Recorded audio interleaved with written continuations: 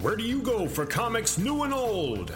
Garage sales? Wrong! Where do you see your favorite television and movie stars? In magazines, mostly. Wrong again! And where do you go to see the best in cosplay? Well, there are lots of different options if you're looking for something...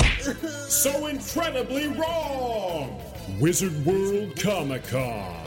Wizard World Comic-Con offers live entertainment and gaming, comics new and old, cosplay, toys and memorabilia, and a chance to meet your favorite television and movie stars. Meet Doctor Who star David Tennant and Lord of the Rings star Elijah Wood June 1st through the 3rd in Des Moines, Iowa. Then meet Aquaman Jason Momoa and Luke Cage's Mike Coulter June 8th through the 10th in Columbus, Ohio. For news, celebrity updates, and tickets to future shows, go to wizardworld.com. Don't feel like paying full price? No problem. Use promo code CANDAIR at checkout to get 10% off your tickets. So, where are you going to go for your pop culture fix? The internet?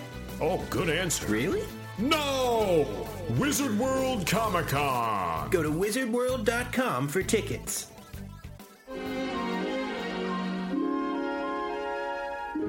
Well, hello out there, everybody. This is Winnie the Pooh and Tigger, too. And also some guy named Jim Cummings. You're not going to believe this, but you are listening to the Canned Air Podcast. Good job. Keep it up.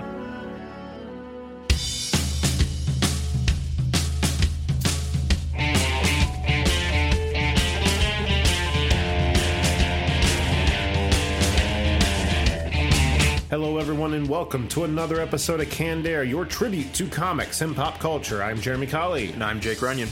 We have a good show lined up here for you today. We do have a guest today, but they're going to be joining us a little bit later in the episode. Back to talk about his comic Geek-Girl, which just released the first issue of its second miniseries. We're going to be welcoming Sam Johnson back to the show from the UK. Always love talking to Sam. It's a great comic. And I really like the direction they're going with it now. Yeah, it was not what I was expecting. He's not pulling any punches, you know? No. He's letting it become what it's going to become. Yeah, it's going to be, it's the seed of something bigger to come. I just realized what a inane statement I just made, but I mean it. Like, it's growing into something very interesting, and it's clear it's moving in the direction he wants it to, so that's awesome. Right, exactly. So we'll be welcoming him to the show a little bit later, but first... In our Retro Roundtable, Jake had the idea in lieu of not only Solo, but Deadpool in its own right, both kind of being spin-offs to other stories. We're going to be talking best spin-offs in general on movies. Seemed like a natural television. I even have some video game stuff here. So, I hadn't even thought about games. That's fertile ground. Yeah, it's a good category. I'm surprised we haven't done it earlier. So that's what we'll be doing there. And then in our comic vault, what do we got, Jake? This week, I want to talk about Bloodborne, one of my favorite things of all time. Something that's gone from, like, my favorite video game. Is this a spin-off of, or is that the name of the video game as well? That's the name of the game as well. And it's made the jump into the comic world. So, I don't know. They just need a movie, and they'll have me covered on all entertainment bases, I guess. Okay, very cool. I'll be talking once again about Tina Fine's Off Girl. It's something I talk about often on the show, but it kind of comes with the Patreon deal. She's a Patreon backer, and that's our payment. It's worth talking about. So it's a great book. It's a great book, and I'm not just saying that because she is a backer. But again, we'll be touching on that a little bit later, and then we'll be welcoming Sam to the show. But before we do all that, Jake, social networking. More important today than ever, especially because that's how we get the word out. And I know you guys, being the loyal fans you are, you want to spread the word as much as you can. So head on down to Twitter. We are at CannedAirPod.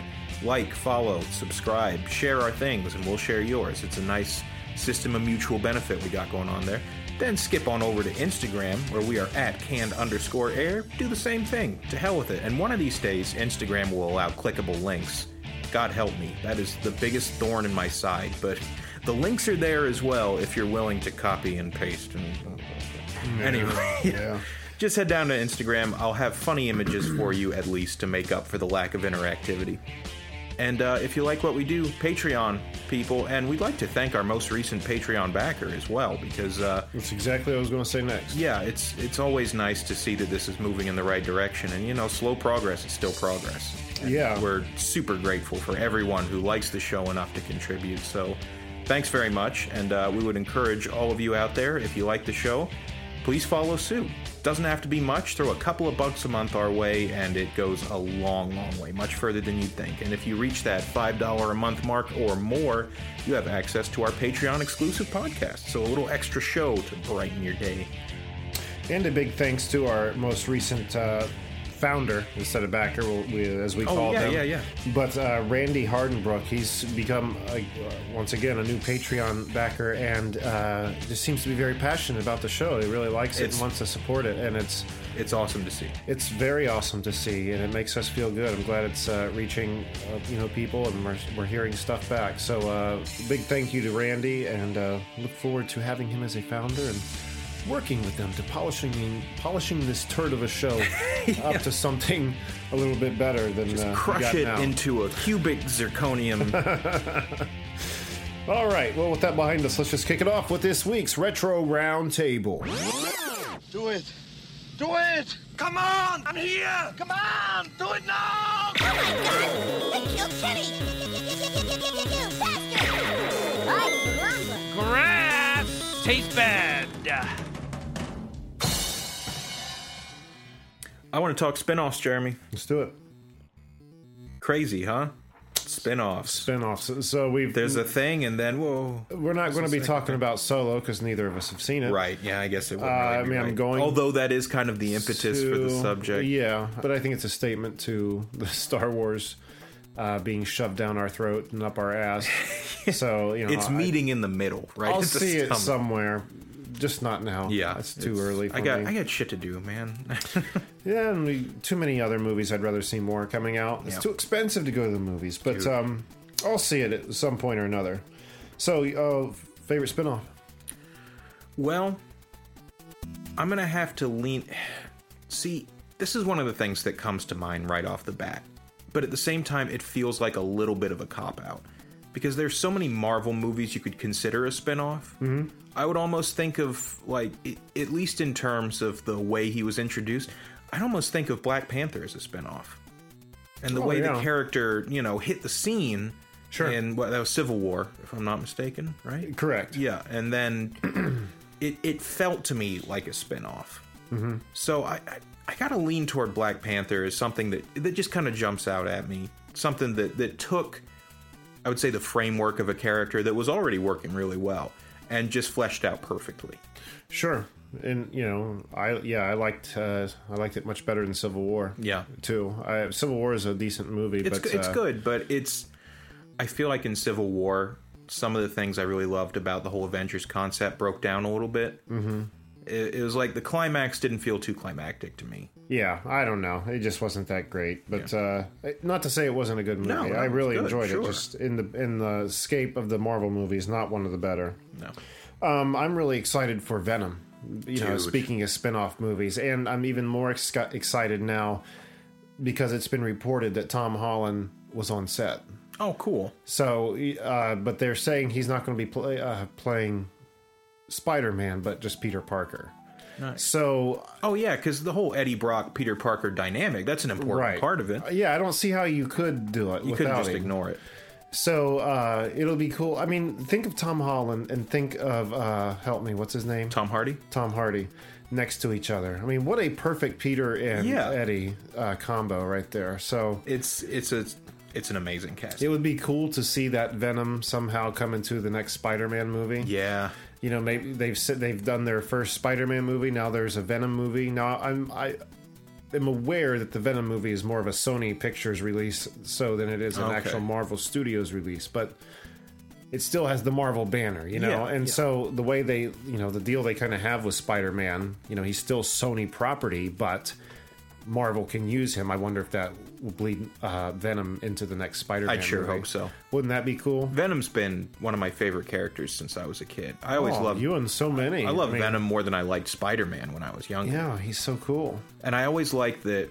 And anybody can be him too. You don't have to be bitten by a radioactive spider. All you have to do is find the symbiote. If you're in the right place at the right time, you are Venom. Yeah, And I always liked. I don't know how often it's represented in the comics, or I know in a game I played, Ultimate Spider-Man, there were playable Venom portions. I always liked that with Venom, the physicality was front and center. He had this sort of brutish strength about him, whereas Spider-Man was the more lithe, nimble sort of figure. That's one of the things they kind of screwed up in Spider-Man 3, I think, is Venom was just slim, dark Spider-Man. But yeah, you look at Venom, he's this hulking thing. You know, he doesn't even, like, web swing across the place. He just fucking jumps and lands where he needs to be. You know, he's one of those characters that's like a product of his own thought. Mm-hmm. And I can't wait to see that represented, you know, with a real focus on that whole thing. The symbiote can just read his mind and tell what he wants to do without him having to make, you know, like I feel like there's been times where like he's been web swinging, like holding something with both hands. It just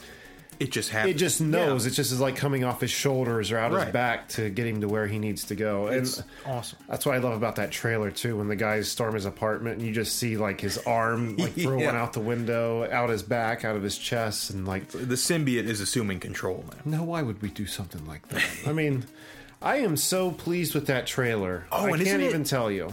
Isn't it? I think Lance Reddick is the voice of the symbiote. I'm not even sure who that is. I probably should though. He's got a fucking phenomenal voice. I'm trying to think. You ever see The Wire? HBO series. No. Did you see John Wick? No. Has Keanu Reeves? Shit. Oh, you forgot you don't like Keanu Reeves. I like Keanu. Well, point of the matter is the guy they got for it, I believe, has just a phenomenal voice, and I couldn't be more excited for that casting. So, I mean, I heard what it sounds like, and it does sound. It sounds amazing. great. Yeah. Yeah, so bringing that element into it as well, so that's something that didn't do. Because the symbiote's a character, right? You've got to represent that. In Spider-Man 3, it was just a monster. Yeah, that's it. It just shrieked, and who cares? There was no conflict between Topher Grace and and the symbiote. Oh my god, what a weird casting! I know. Tell me about it. Like, there's nothing about him that says Eddie Brock. I don't despise Topher Grace. I've heard he's quite an asshole in real life. Oh, is he really? I've heard so. Yeah. That has an effect. No, that doesn't mean anything. He could be the nicest guy you ever come across. Yeah. He could be. But I don't know why I would have heard that so many places. But Tom Hardy's the right pick. Yeah. Oh, yeah. I could only be more excited about this movie's casting if they brought J.K. Simmons back as Jameson. That would be incredible. He's so fucking good. It's not even fair that, you know, and maybe that's a good thing for this Venom movie also, is to be continuing along the Spider-Man story into the next Spider-Man movie, because that's one thing I really resented, is no involvement of the Daily Bugle or Jameson or any of the stuff that we know, you know, from the comic series or past movies. Yeah, you're missing an entire half of the Spider-Man character. And I feel they did the same thing in the Andrew Garfield movies too. There wasn't any Daily Bugle there either. It was just missing. It just wasn't fleshed out. He was just like a hipster. Yeah. Yeah. They kind of missed the mark. And I know that Peter Parker comes a little later too in his story a lot of cases, because it starts with him in high school and college and then trying to make it on his own. But still, it's such an important part. And Jameson himself is such a great character. I mean, he's an antagonist without really meaning to be. You know, he causes his own damage from his high tower in the middle of New York there, just by printing words. He's a spectacle. Mm-hmm. You know, he's this self-contained little disaster, and I don't know. He's just a treat. He's the control stick of New York's opinion. Yeah. Of Spider-Man. It all filters through him. So So he's a good antagonist in that, right? Yeah. But sometimes can be a good protagonist. Sure. I've seen him join up with Spider-Man. One of the strengths of the character. So I really hope there's no way they can ignore it. Yeah. In this, and I'm thrilled for that movie. Yeah, because that first trailer did not make me excited. I was like, I don't know. God. I remember we were talking about it, and I remember you weren't thrilled, but I was like cautiously optimistic. I was like, the way they're spinning it had a very kind of menacing vibe. I thought if they handle this the right way, it just looked like a werewolf movie to me, kind of, that first trailer. Oh, I hadn't thought about that. Kind of on the full moon, it takes over and just kind of does its own thing. But no, the second trailer showing you, no, we're doing what the comic shows you. Not only in appearance, but with the alter egos, and the way about he the wields appearance, it. man. Yeah. Oh. I was so the way it just kind of came over his head like a hood and closed, the gnarled teeth. That was exactly what I needed to see. I can't wait to see a shot of the chest. I want to see the insignia. I want to see. But see, that's something I feel like they need to explain by it having attached itself to Spider-Man first, because why else would it be replicating this spider image? I mean, just coincidence? Who knows, man? Anyway. You could pull the Man of Steel thing. It's like, oh, it's the symbol that stands for freedom. Like, this symbol stands for eating innocence, you know? Well, here it's a ripoff of my symbol. So, Anyway, spinoff. I want to talk about a spinoff that hasn't happened yet. And when I say yet, I say that hopefully, almost desperately. Because I think we've mentioned it once or twice on the show. Give me the Palpatine movie. Oh, yeah. That's what I need. You're going to make a Star Wars prequel?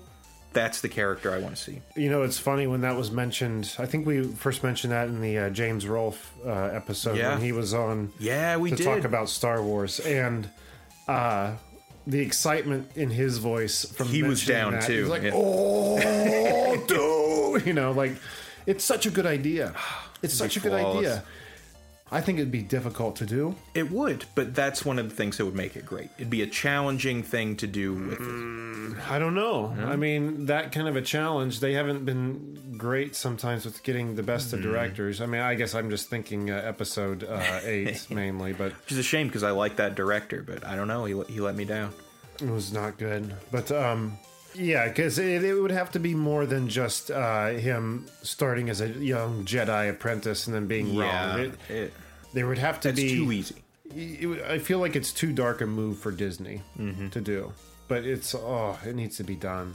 If they play that Darth Maul, Palpatine, Savage Opress lightsaber fight scene on a 2-hour loop in the theater, I'll give them a standing ovation at the end. Yeah. That's all it takes. Just make him that cool for a little bit on the big screen, please. Well, speaking of spin-offs that we want to see, I would love to see a Hit Girl spin-off from Kick-Ass. It would make perfect sense. No, I mean, they did so in the comic...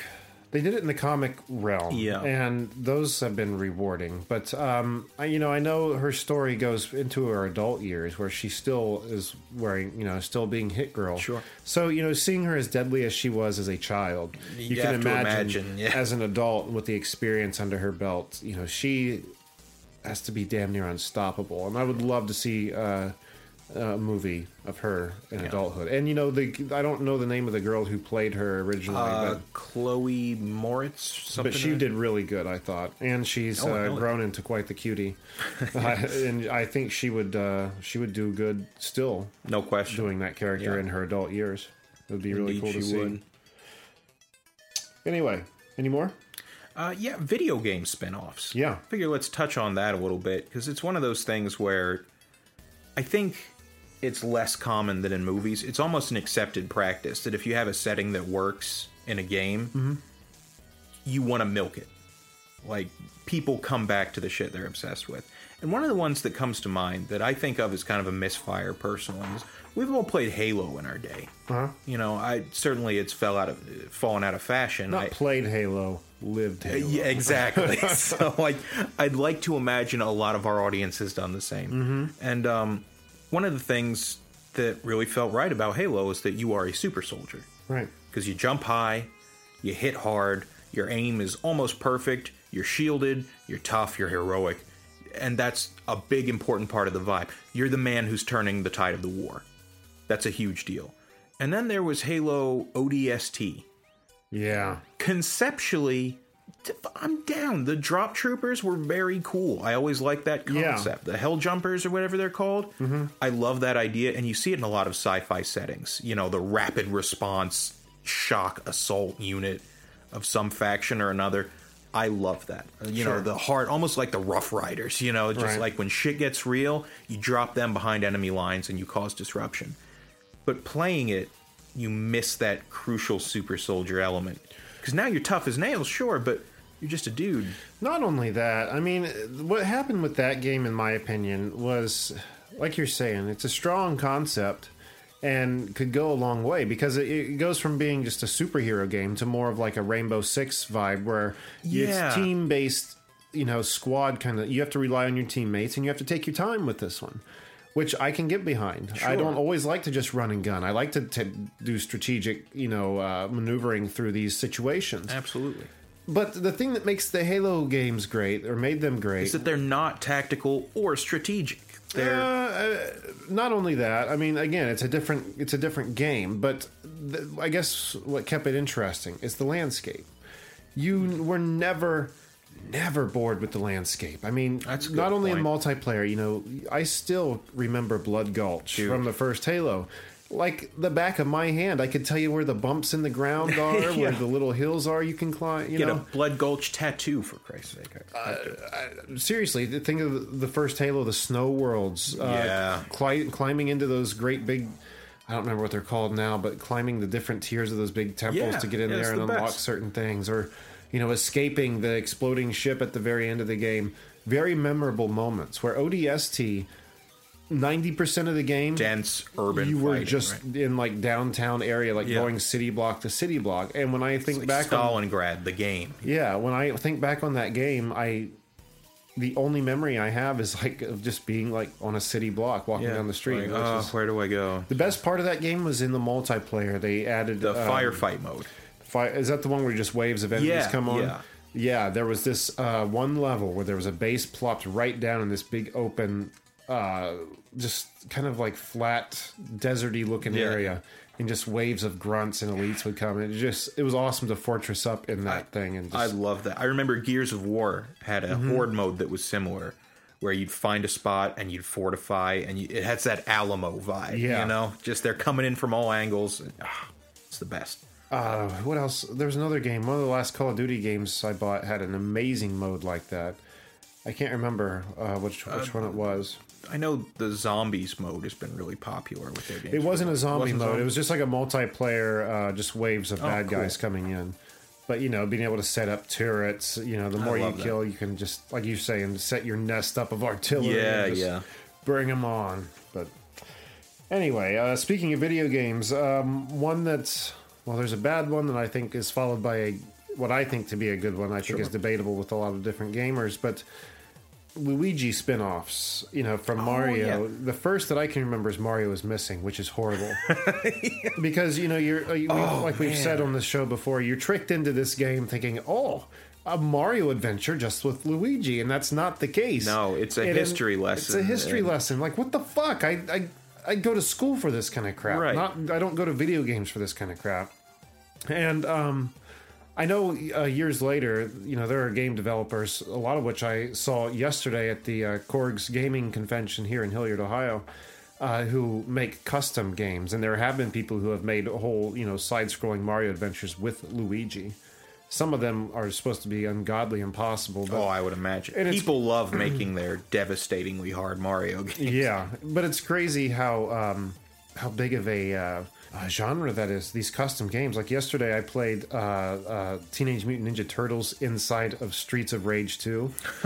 They had a version of Sonic the Hedgehog, which I can't remember the way he described it, but once you die, you're in hell, and you're constantly outrunning the demonic version of yourself. Jesus Christ. And the opening, old school Sonic the Hedgehog title screen on Sega, it's him with his finger up. Yeah, this had his eyes darkened with little red dots and pools of blood beneath him. It's crazy. That is wonderful. They just do whatever they want. But anyway, getting back to Luigi, the one spin-off that I rather enjoyed was Luigi's Mansion. Yeah, because it was a genre switch, Right. They did something different with it. Well, it had like a Ghostbuster kind of vibe to it, It was the closest thing to like a full-on Ghostbusters game we'd had at that time. That played the way you'd want one to. It was just a fun game. Good mystery solving, puzzle solving kind of game. Yeah. It's kind of slow paced, I think. But, right. A lot of exploration heavy sort of plotting. Sure. I enjoyed it though. And then when they put it out for Wii U, that was even cooler because if you had like 4 people around, how was it? One person controlled Luigi on the big screen and the other people were the ghosts on the small screen. So only Luigi on the big screen could see himself, but on your little screens, the ghost could see everyone. Right. And you had to try to get up on him without him turning around and putting a flashlight on you. It was so much fun. It was a great spinoff. And now that I'm sitting here thinking about it, Every Mario spinoff has been great. Mario Kart, Mario Party, Mario Tennis. I used to love Mario Tennis. Holy cow! Yeah, Smash Brothers. The ultimate fucking spinoff, right? That first one on 64, I can't even tell you how much I played that game. I think I probably played it until the cartridge melted. Captain Falcon became an extension of me. Like he was a body part. I am Captain Falcon. I am Captain Falcon. And it's funny because when the second one came out for GameCube, I was just as much about that one. But I figured I would still be a Captain Falcon guy, and I wasn't. I turned into a Samus person in that game. Because there's like nothing she can't handle. It's just a great about character. every range. That and the Zelda character or the Link character, I don't remember. Link was always my go-to. Yeah. And then when they brought Zelda in, she was cool because she could swap between Zelda and Sheik, and she'd be like the fast ninja or like the ranged spellcaster type, and that was always cool. There was another Roy and Marth and Roy. Yes, Marth. Yeah, Marth. they were from Fire Emblem. I never really played any Fire Emblem. I didn't either, but Marth was my go-to. Cool. He was a powerhouse. For I liked Ganondorf. He was my favorite because he had Captain Falcon's moveset, but he was just slow. He was too slow for me, though. Yeah. Once I got used to it, I couldn't go back to anyone else. If you were playing with somebody who was good at the game and you weren't fast enough, dude. But I don't know if you know the character well enough. I guess it doesn't matter. I'm pretty stoked for the new one. I think everyone is. I tell you what, I'd be pretty stoked for the Marvel spinoff we've all been waiting on, Black Widow. Dude. No, I was just kidding. Oh.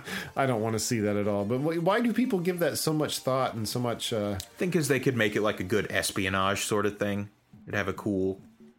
Neo-Cold War kind of feel if they did it right. At this point, you would have to like go all the way back and tell her pre-story, right? Oh, that's true. I mean, I don't think you could start her individual stories now. That'd be a little weird. Yeah, does she have any villains that are uniquely hers? I don't know. She might. I'm sure she probably does. And, she's got an interesting enough story, but it being this late in the game, I just feel like it's like... Yeah, maybe they kind of missed the shot. Missed the chance, yeah. But I liked her character much. I watched Iron Man 2 again recently, and I rather enjoyed her character in that. I don't think she was ever better than when she was in Iron Man 2. No, she was... that scene at the end where her and Jon Favreau go in that hallway, and he spends his time beating the hell out of one guy, and she's just... she's cleared the building. Yeah. That was so That's cool. the best. Yeah. And I think... Look, this is... I'm sure a lot of people will cry foul at this, but... I think Black Widow works best as a supporting character, and the more you put the spotlight on her, the more it kind of fades away, because she doesn't have, her own set of superpowers. It's just an incredible level of skill and dedication to the cause. And you see that front and center in Iron Man 2. Right. And she gets these little moments where she can be really badass, and you go like, yes, hell yes. Black Widow, cool as shit. But the more you try and fit her into the team of super beings, the more out of place she looks. Not only that, but it's like her attitude changed. She seemed to be very business oriented in those first movies, and now we just getting a lot of like this. I don't know. I feel like they're trying to inflict some kind of like noir. Help me say what I'm trying to say, because I don't know how to say what I'm trying to say. I think they've kind of softened her up too much. She's become like this quippy sort of like, oh, she's got something snide to say. Yeah, like her training that she had so long ago, I mean, kind of suppressed like any like love or, I mean, she's an assassin. She's all business, right? I mean, whether or not she's doing it for good or bad, I would imagine that mindset would kind of, I don't know. Sure. I think they did, we were talking about this before we started recording. They did to her what I'm glad they didn't do to Doctor Strange, and that's round off the edges.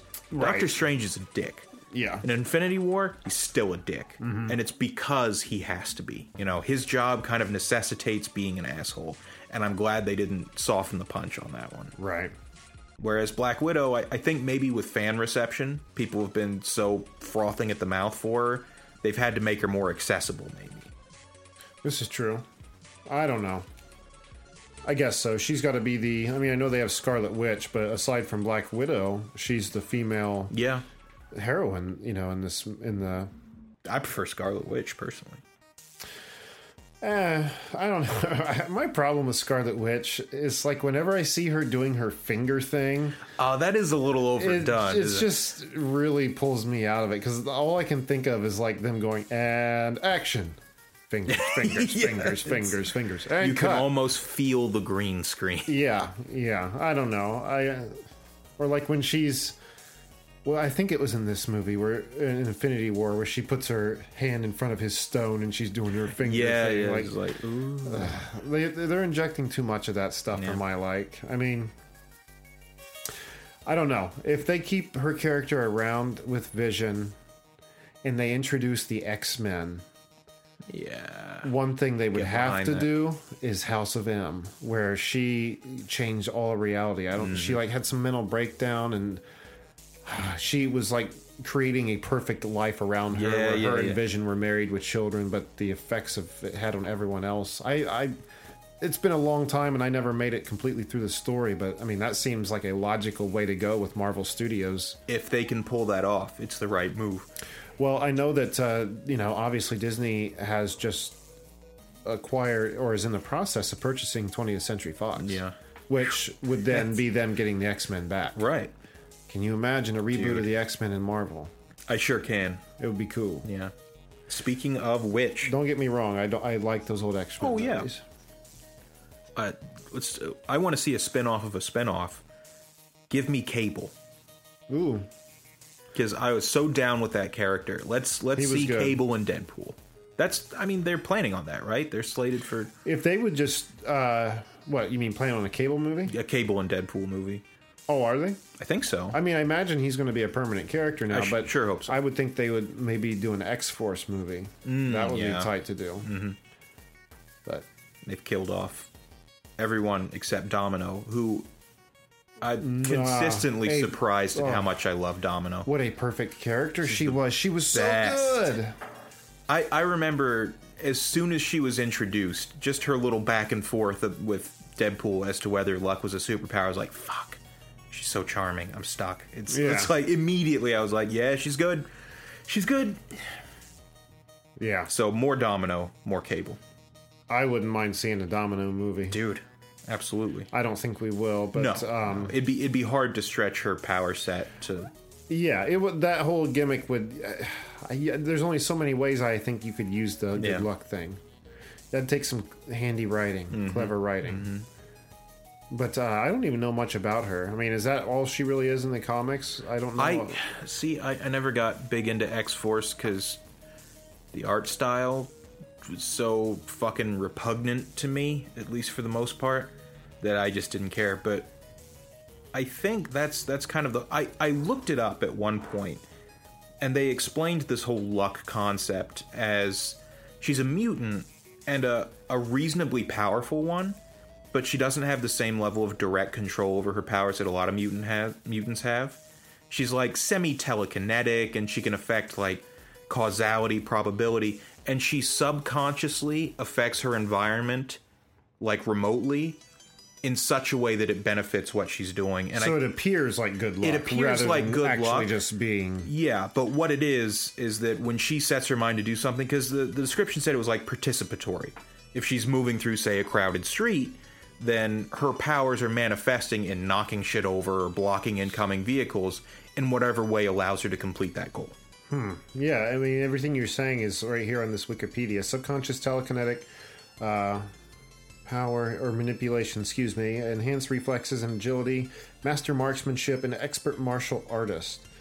So, yeah, I mean, it's got to be the telekinesis that's, like you're saying. Interesting take on it. I like that better than it just actually being a streak of good luck that, is just as simple as, that's her power, she's got good luck. Well, where does it come from? It's just good luck. She's lucky. Just the best luck. Yep. Got a leprechaun in our pocket. But anyway, Go back to her home and her walls are covered in dead leprechauns and she's burnt out. Stealing the life force of everyone. Okay, here's another one. Where are we? We're about 33. I guess it can be the last one. Unless you've got another one. No. I always loved the show Cheers growing up. And and then you get Frasier. What a great spinoff that I think I rather enjoyed if not more, than Cheers. I watched a hell of a lot more Frasier than I did Cheers. I've always been a sucker. I mean, ever since I was a little kid, I had a recording device of some kind in my hand. I love the art of recording. And, doing this show and him having his show on Frasier, I always, when I put this desk together, I always thought very much of that show and his whole recording setup. But too much of it on end. Like, I've got a DVD box set of it and was watching it before, and they're pretty, like, the chemistry to the episodes were pretty similar. Yeah. So if you watch too many of them back to back, you get a little burnout. You could call them a mile away. Yeah. You know? But such a good show. And those are characters I actually miss. I would love to see a reunion or something of them. That would be cool. Hell, while we're on the subject, can we talk about, for all their flaws, the early X-Men movies, how perfect Kelsey Grammer is as Beast? Yeah. Flawless. Now, there is a spin-off movie. Holy shit. There's a spin-off movie. Oh, I'd watch a Beast movie. Because he's got it all, right? He's conflicted. He's got motivations. Oh my god, dude. Kelsey Grammer in a Beast movie. Do you think he's too old for that? I don't know. I feel like he'd be game, though. Oh, he would undoubtedly be game. He would do it.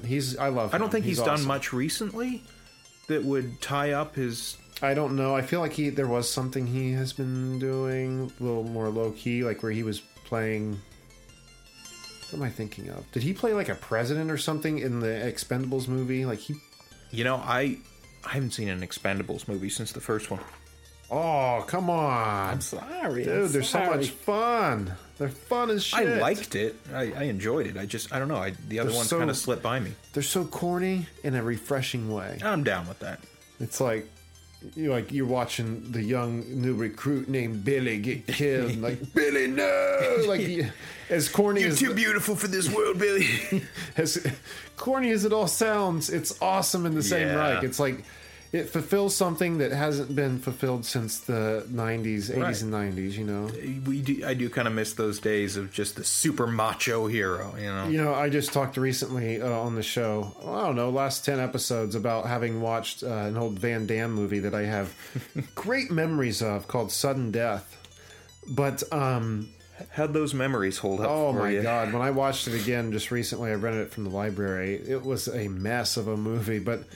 And it was fun in that same right, but I like the way they've modernized it. Stallone's kind of modernized it with still keeping that. You certainly have to. I guess you could almost think of the Expendables as a spinoff, not in a direct way, but a spinoff of that feel, that genre. It's kind of like what I don't know. I feel it's like what Scary Movie tries to do with like Scream, without the humor, without trying to be a smartass or be funny about it. It's a celebration of the genre. There you go. They're being respectful of what they're... Yeah, weirdly enough, they do go about it.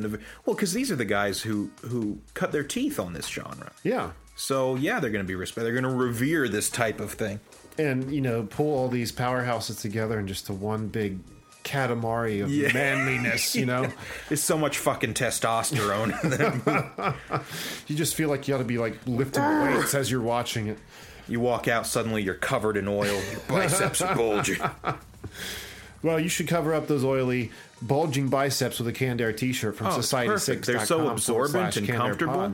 Yeah. For sedentary or active lifestyles alike. Or you can get one of those Canned Air towels from Society6.com/Canned Air. Cover all your bases.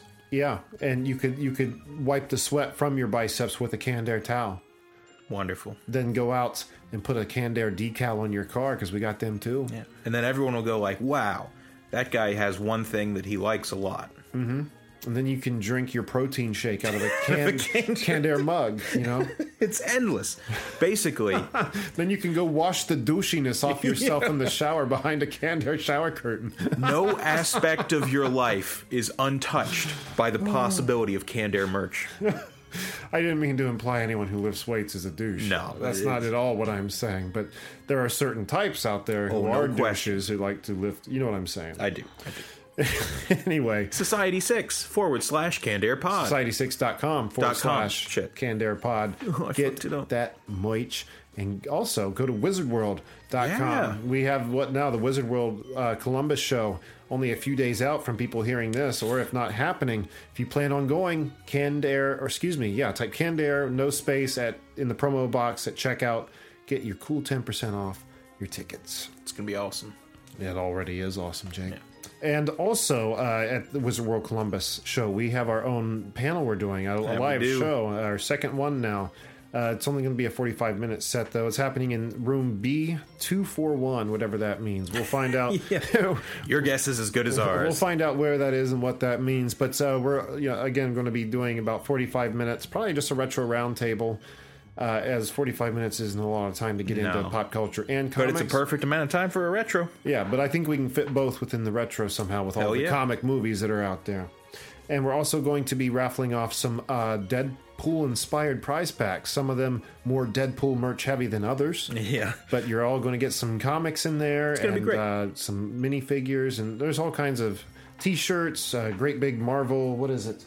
Marvel Select Deadpool. He's really awesome looking. Yeah. I hate to give him away, but kind of want to hold on to that one. I would love to, but it'll be much cooler to see that glisten in someone's eye as they win it. So again, show up to this is Sunday, the last day of the con, which is what that'll be the 10th, June 10th. Indeed. In room B241 to not only watch your boys live, but for your chance to win a Deadpool prize pack. It's going to be great. Wizard World Columbus. Come check us out. All right, and with that, let's swing open the door to the comic vault. Jake, what do we got this week? I want to talk about Bloodborne. All the time, just in general. But this week in particular, I want to talk about the Bloodborne comic. Sure. This came out semi-recently. It was a fairly recent development. So when they announced this Bloodborne comic, my first thought was, how? How are they going to pull this off? Because I know I've talked about Bloodborne, Dark Souls before on the show, but, and I imagine a lot of the audience knows this already, but one of the hallmarks of the series is a vagueness in its storytelling. Mm-hmm. There's a lot of implication and subtle clues as opposed to things outright saying what they are. And I think outside of some specific cases and certainly a lot of indie efforts, that's sort of contrary to the comic book experience. When you're reading a comic book, you don't mind if the main character stops to, wax expository on how a particular technology works or how they gain their powers. You like that shit. At least I do. Right. I love explanation. Mm-hmm. In my Reich, I think that's what makes Marvel so much better than DC. I mean, I think DC explains, like a lot of where their powers and how they work kind of stuff. For the most part, it just comes down to magic. But the way Marvel does it makes it seem they ground like it very legit. well. Like the things that don't exist seem like they exist. And I think Batman has kind of a book like that where they not only show you the grappling gun, but they tear the grappling gun open and show you, all the nice wheels and gears inside that thing and how it works. And it just adds a depth to it. Yeah, absolutely. And so you can't really do that with the Bloodborne setting without diverging wildly from one of the things that makes the series so great. And for the layman out there, Bloodborne is a game that's like ostensibly about hunting werewolves in a super grim gothic Victorian setting. Right. But as the game progresses, you realize the werewolves aren't the problem. They're a symptom of the bigger problem. And that's humanity meddling with these old gods and ancient cosmic forces.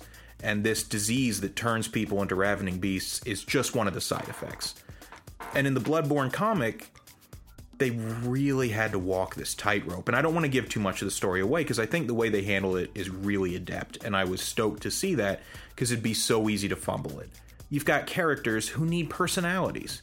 And the thing about Bloodborne is your character doesn't have any personality aside from the one you give him, him or her, because they don't really talk to people necessarily. They have no voice. The only sound that comes out of, if they're being stabbed or bitten, yeah, they're going to scream. But otherwise, it's not like Skyrim or something where you're sort of fleshing out who this character is as a person.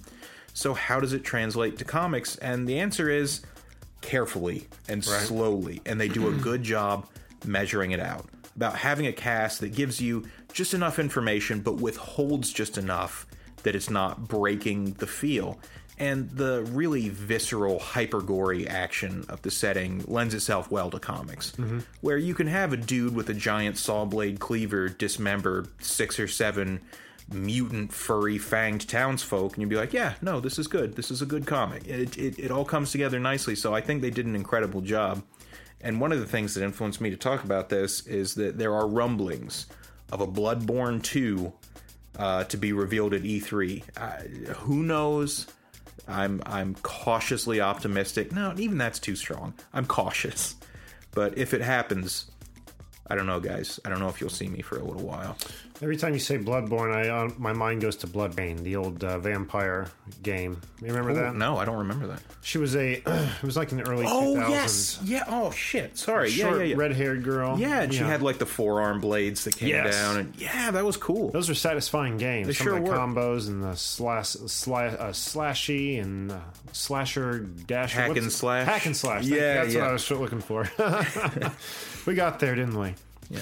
All right, Bloodborne. Yeah, I would say absolutely check out the comic. Like I said, there's not much I can say because they have to kind of make every word count. But if you're a fan of the game or just like the idea of cutting down werewolves in a disease-ridden Victorian-esque city, it's a fucking sweet comic. And the art style is just about flawless. Sure. Very good. Yeah. Well, I did not have time to read a comic this week, as I had 2 episodes this past week to edit and getting ready for this panel next weekend. Sure. So whenever I don't have a book, I like to honor my word that we gave to Tina Fine, who's one of our Patreon backers, but we call them our founders. Indeed we do. If you don't know that already. And talk about her comic a little bit, which I've talked about 3 or 4 times already on the show. But it bears talking about. Yeah, I mean, I see the downloads, and I see when new listeners come into play, when we get new listeners. So I know there's a lot of people who still haven't heard about Off Girl. But spread the word. I'm talking about Off Girl today, the comic Off Girl, which now that I'm thinking about it, we talked about Hit Girl earlier. Now we're talking about Off Girl, and then when Sam joins us, we're going to be talking about Geek Girl. And the Trinity is complete. The Trinity is complete. Yeah. And boy, would I love to see all 3 of these on the same team. Oh my Wouldn't that God. be wild? What a... You could call it something like Danger Girls. Sexy Force. Sexy... Sex Man. What the fuck? No. They're... Anyway, before I dig myself into a hole talking about that. What Off Girl is, though, again, is a comic about a girl who has taken these pills to kind of repress the ability to... orgasm, because every time she does orgasm, some kind of entity flies out of her, and whatever men are in her immediate vicinity, this entity will go through and immediately kill them. And at least they die doing what they loved. I guess so, for the most part. But except for the bystanders, right? In the first issue, it happened on it happens on a subway where she doesn't have pills. She can't get to her pills quick enough, and she just kind of spontaneously, like at the touch or the hair thought trigger of sex, could have an orgasm. And when she does, this entity comes out, and they come to find out that everyone that she has touched in her immediate vicinity will go through, because there was one gentleman left unkilled, and it was because he hadn't made any physical contact. You're on a crowded subway train. There's not much you can do to avoid touching people. Exactly. So what they kind of land as it, looking back like through old books and stuff, is that this demon that possesses her is a demon called Lilith, which if I remember when we talked about this before, there is a biblical element too. But so now we have the first 3 issues. I don't know if now there probably might be more out, if not coming soon. But there's a killer in the book that they've announced called a stiletto killer, who's killing young, attractive women. Hell of a name, by the way. Yeah, and he keeps them running in their underwear on treadmills and keeps them around for his needs. And when he's done with them, he kills them and puts a pair of stiletto heels on their grave. But obviously, this is building up to where she's going to learn how to harness this power and go after this fella. At least I would imagine so. Sure. But the one thing that every time I open this comic that I can never get over is it's a sexy comic. And sure. When I say that, I mean it implies there's no nudity, there's no full frontal nudity or anything, but there's a lot of skin. You know what I mean? Yeah. And the tone the comic is drawn in and the way it's drawn, it's just a very sexy book, and I love it. It's such a good book. I think anyone that picks it up would enjoy it. It manages not to be crass or trashy. Thank you. That's exactly what I was trying to get across. This isn't like you're watching sex in a comic book. It's not that at all. I think there's tremendous merit in being able to handle a subject like this in a natural. It's just like, this is the subject matter. the sex appeal doesn't only come from the subject matter. It comes from the art, too. Yeah. It comes from the story. It's coming from all the elements. In the correct way. Yeah. The pieces fit perfectly. Yes. And, again, not just saying this because she's a Patreon backer. It was us gushing about this comic before we ever knew who Tina Fine was that got her to be a Patreon backer with us. So, first and foremost, I want to thank her again for being a backer and supporting our show here. And I hope she's happy with the amount of support we're giving back with Off Girl, because I can't stress enough what a good book it is. Absolutely, it is. Head to offgirlcomic.com. Find her on Twitter at offgirlhero. And Mark Rahill, who I believe is the artist. I am correct. Tina is the writer. Mark is the artist. You can find him on Twitter at Mark Rahill. That's Reihill.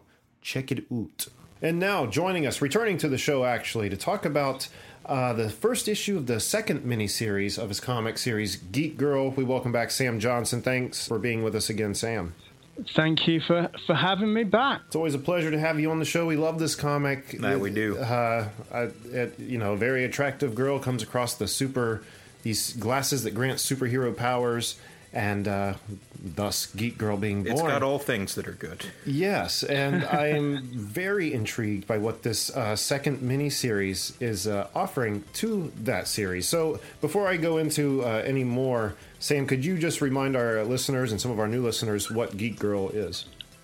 So what Geek Girl was Ruby K, a hot popular college chick who on a drunken whim landed a pair of super tech glasses that gave her superpowers, but due to a glitch in them, kind of messed with her head and made her super klutzy, which caused her to alienate her cool kid clique. The friend that didn't get alienated was Summer.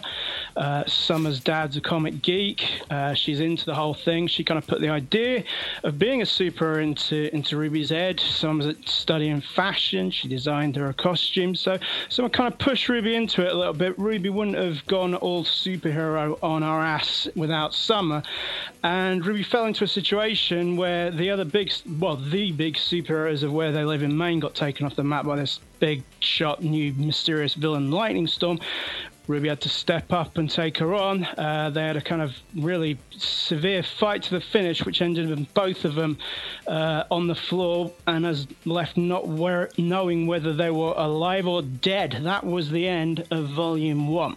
Yes, and we get to see a quick sneak peek at Volume 2, and again, I don't want to give anything away, so I'm going to walk that thin line. I'm going to walk a thin line here. I like what is happening with the series, where it seems like the main focus isn't on a particular person, but seems like it's focusing more on the mantle itself. Yeah, well, I mean, one of the things I liked... I like about the book and that was commented on in some of the reviews of the first series is it was sort of like it was almost as if Ruby was entering a pre-existing world. We had like Neon Girl, who's was the big shot resident superhero and was on billboards and had sponsorship deals, and Pitbull the jock superhero. So there was already kind of this superhero lore in place in where they lived, and then all of that got wiped off the map by Lightning Storm.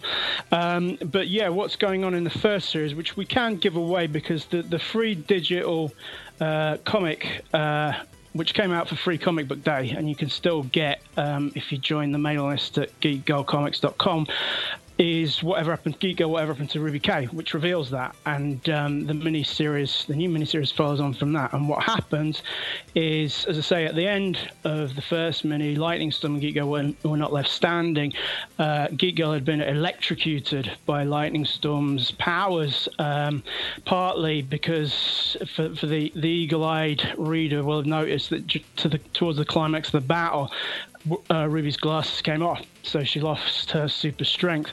So where we're coming in with the new miniseries is that Ruby's in a coma, and Summer, who was on the scene and was involved in the battle against Lightning Storm, has picked up the glasses, feeling a little bit responsible for what's happened to Ruby, because, as I say, she kind of pushed her into it to a degree. So Summer is kind of housekeeping as Geek Girl, while Ruby is otherwise engaged in a hospital bed.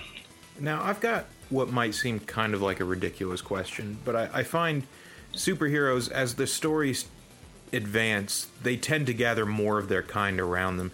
Do you expect Geek-Girl to be the central focus, you know, the mantle or the person, whatever the case may be? Or do you see yourself kind of expanding this set of powers, maybe more such items like these glasses? You could almost bring a team together. Yeah, that's it's interesting you hit on that, because that is not. I'm kind of getting way ahead if I answer that properly, but there is more going to be going on in that area. What happens? What's coming up in the second miniseries later on is there's this guy Johnny Carlisle, who's got this sort of slightly dodgy operation where he's selling all like super tech and even powers. So the ranks of the superheroes are going to be expanding as a result of that.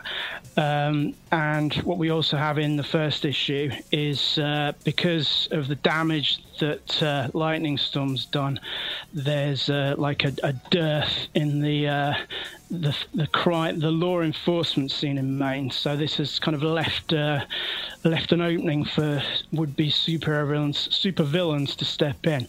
But in terms of an actual team, there's I've kind of got something in mind with that, but that's some way down the line. But we are certainly going to see, when we came in the first series, there was a fairly small superhero community. But as I say, now that the superheroes have been taken off the map to some degree and the police is down, then this is, it's kind of Maine is becoming a bit of a magnet for crime.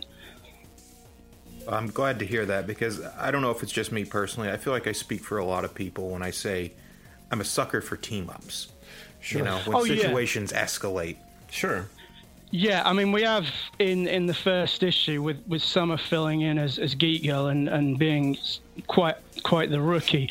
Pitbull takes her under his wing and is kind of mentoring her. So we've got quite a fun team up with them, because he's like what we see going quite early into the first issue is there's this guy, the Cad, who Pitbull's chasing, and his ability is useless against Pitbull, because his ability is to fuck with girls' brains and or heads rather, and Pitbull could easily take him down, but because he's trying to show Summer as Geek-Girl the ropes, he's kind of, in his words, dogging it, letting the guy kind of get away from him, so that, because him and Summer are hooked up, they've got headsets which they can communicate with each other on, and he's kind of letting Summer have her chance, but Summer ain't too great at it at this stage. I mean, the opening thing, the first page, is we see Summer's flying down trying to stop this mugger, and she's trying to aim it, so she just knocks him into the wall without doing too much damage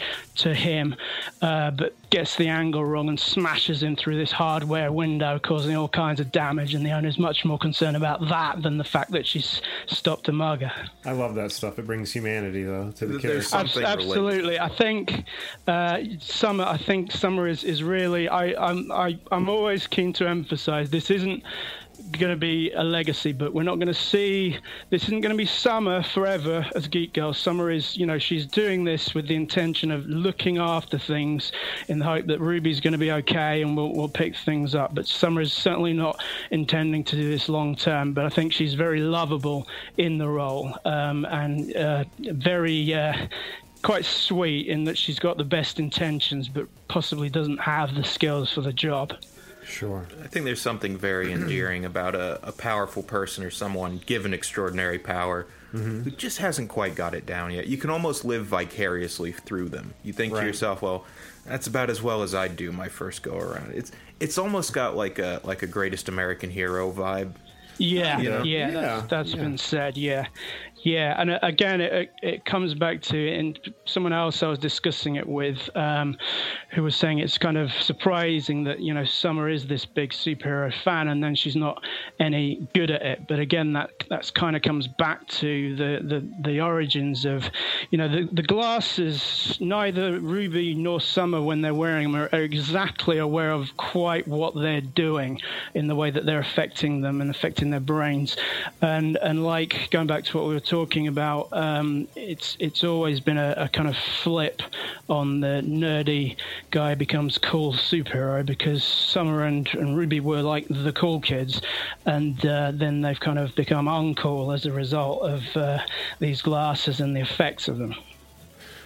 Now, looking at this first issue of the second series, I mean, and maybe this is already something you're wanting to do, and maybe you've already said so publicly, but it looks like the first steps of universe building to me. Is that something you see for Geek Girl and that universe expanding into other series or anything like that?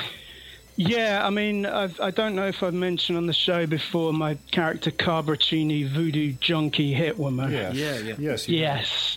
Okay, so this character so far just appeared in Halloween issues of an anthology called FX, and there's a mini-series which is not far from complete and has been not far from complete for a while, but what I've decided to do is shelve it because I've decided to introduce her into the Geek Girl universe first. And then go.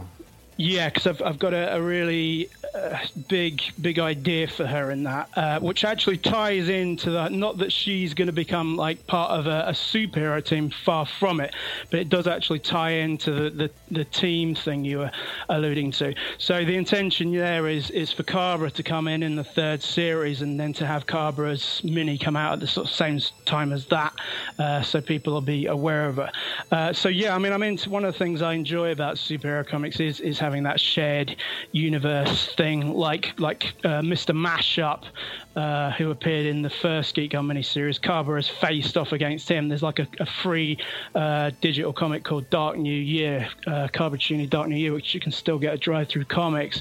And so she takes on Mr. Mashup in that, which pre-Geek Girl having the pleasure in the first mini. So yeah, I enjoy that kind of crossover thing going on. Go ahead. Oh, I was going to say, I think that's a good place for the character. You don't see someone with that skill set, that origin, that type of vibe about them. They don't just join the Avengers. It's something they've got to be in the periphery. And I think the more you enforce that kind of distance between them and other characters, the cooler they become. So I really like the idea that she's kind of skirting the edge of this setting, showing up when the timing's right, Yeah, absolutely. I mean, as I say, I'm into crossovers, but I've not wanted to do anything, just for the sake of crossover. You don't want to cheapen it in that way. No, not at all. I mean, what happens in Geek Girl and what unfolds in this miniseries is very organic. It's, the center of Geek Girl has always been the relationship between Ruby and Summer, and that's where things are really fundamental in the second series. And though Ruby is in a coma, she is still in it in the first issue, because what's going on with her is the other girls that had been alienated by her when she was all uncool and they didn't buy this whole powers thing.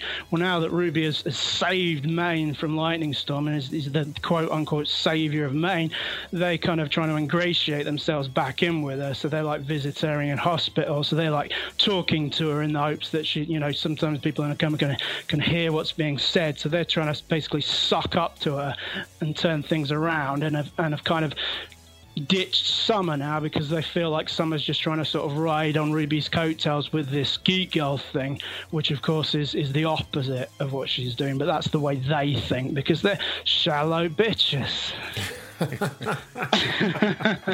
Well, one thing I have to say is, and I'm speaking for myself, and I think I've heard other people on the show say this too, is universe building is just an attractive, not gimmick, what would you call it? Just an attractive move when doing a series in itself. Everyone wants to believe they're reading something meaningful that's going to stick around, it's going to evolve. Absolutely. Right. And I guess I the point I'm trying to make, I think in my case, was it Valiant Comics? Yeah. None of their characters have really ever screamed at me, been attractive to me, made me want to go read them. But once I found out that they're all in that tight-knit universe, they all play into each other, that's what drew me to it. That's what made me pick up Bloodshot and all these other books. I was like, this stuff isn't too bad. They're kind of greater than the sum of their parts. Exactly. Yeah, I think back in the day when Valiant was around the first time, I think when they did the Unity event, that kind of took them to the next level, and I think brought a lot of new people to them. Yeah, I think it was, what was it, within the past, 4 or 5 years, Book of Dead or... Book of Death was the one that really got me into. That's what pulled me in a little bit, Yeah, that one had it all for me. I was down. Yeah, but again, I mean, that spark of interest came from the simple fact that they all share that one universe. So yeah, it's cool. It's fun to play with. Exactly. And if I'm not mistaken, there's a movie based on at least one of those characters. Oh, that I couldn't tell you. Ninjak, I think. I don't know. Slated for something. Yeah. Yeah, I'm not sure yet. I think pretty much every superhero book is slated at the moment. And they're just waiting to see what. It's like the Han Solo scenario where I haven't seen it yet, and I'm absolutely looking forward to seeing it. But for me, the biggest problem with it is just how quickly it's come out after the last one. I think if you had one coming out a year, I doubt it would have had the problems it's had. And I think that could be the case. Like, for example, at the moment, we've got, we've just had Avengers Infinity War and Deadpool, and now we've got Ant-Man and the Wasp. Mm-hmm. And that's okay, but I wouldn't want another one, immediately after. I think you've got to watch it a bit. You don't want to seem overeager. Right. No, because I actually only went to see Deadpool 2 yesterday because I'd arranged it with a couple of friends. One was away, and then the other was away. And one of them was saying about this, and that because she's not that bothered about seeing Han Solo, and she was saying that they're just churning them out, and it's not the case. And this is, as I was saying to her, it's not the case that they are just churning them out. I can see the thought and the love that's been put into the Han Solo, but when they just come out so quickly and so close together. I mean, this blockbuster season has been extremely competitive, and we've got the next Jurassic World about to come out as well. Mm-hmm. So, people can misinterpret it, that it is just, let's just bang another sequel out and that kind of thing.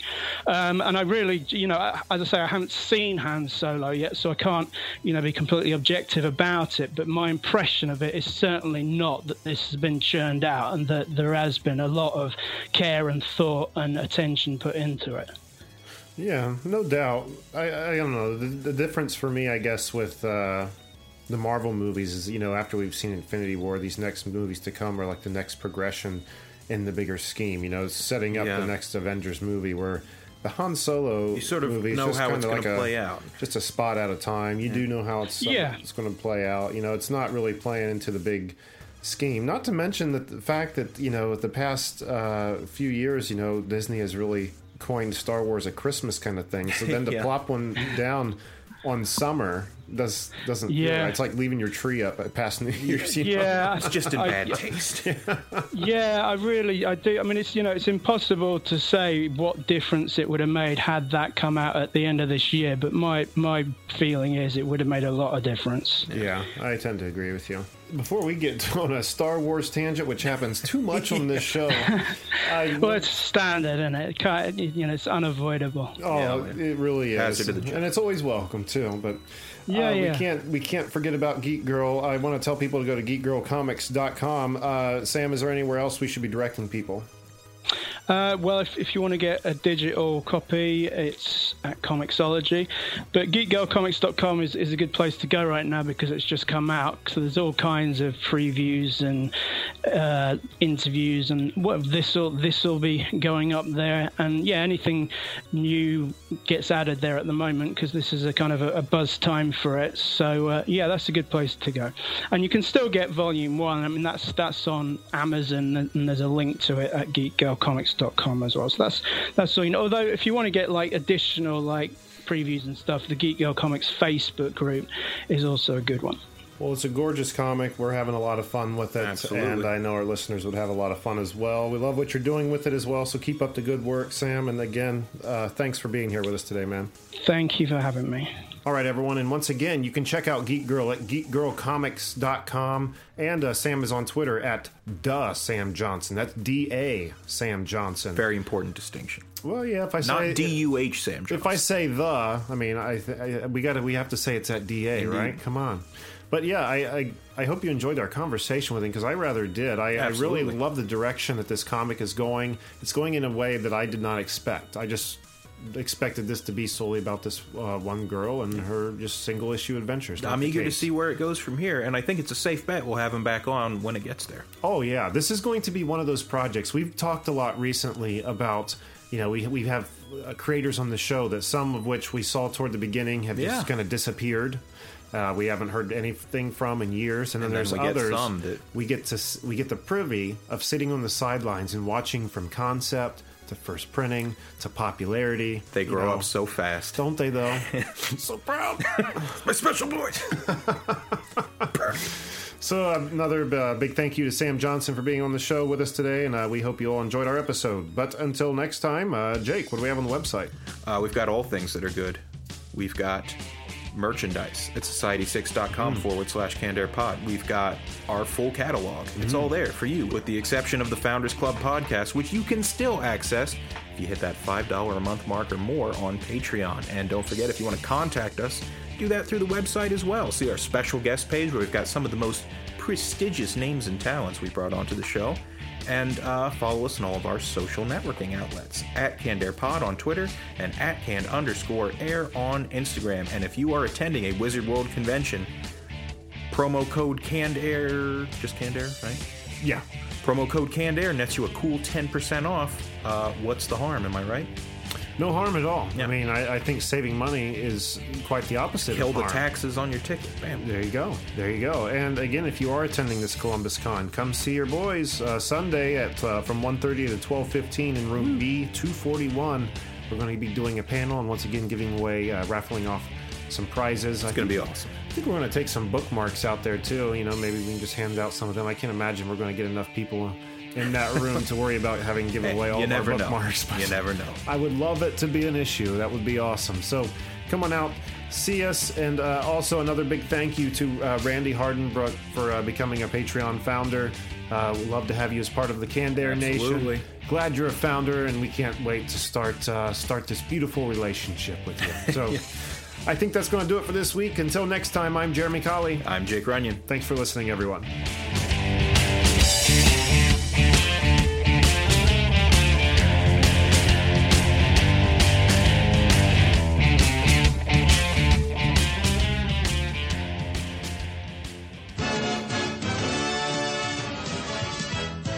I can't wait to see this movie. But wait, Timmy's blind. But what am I supposed to do? Why not try a podcast? Spirit! All the comic and pop culture entertainment you could want in the Canned Air podcast. Finally, a form of entertainment not fully reliant on visual stimulation. Now we know. And knowing is half the battle. G.I. Joe!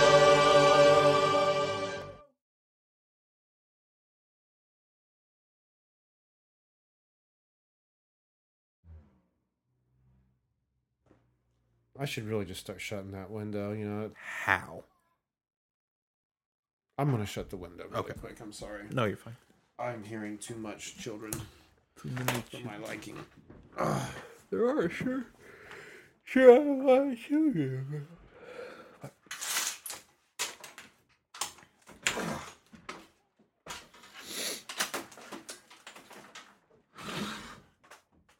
It's like they're just coming out of the tall grass. They're Cabbage Patch Kids. They all look like Amy Schumer. Coming up on 5 Minute News, I'm Anthony Davis.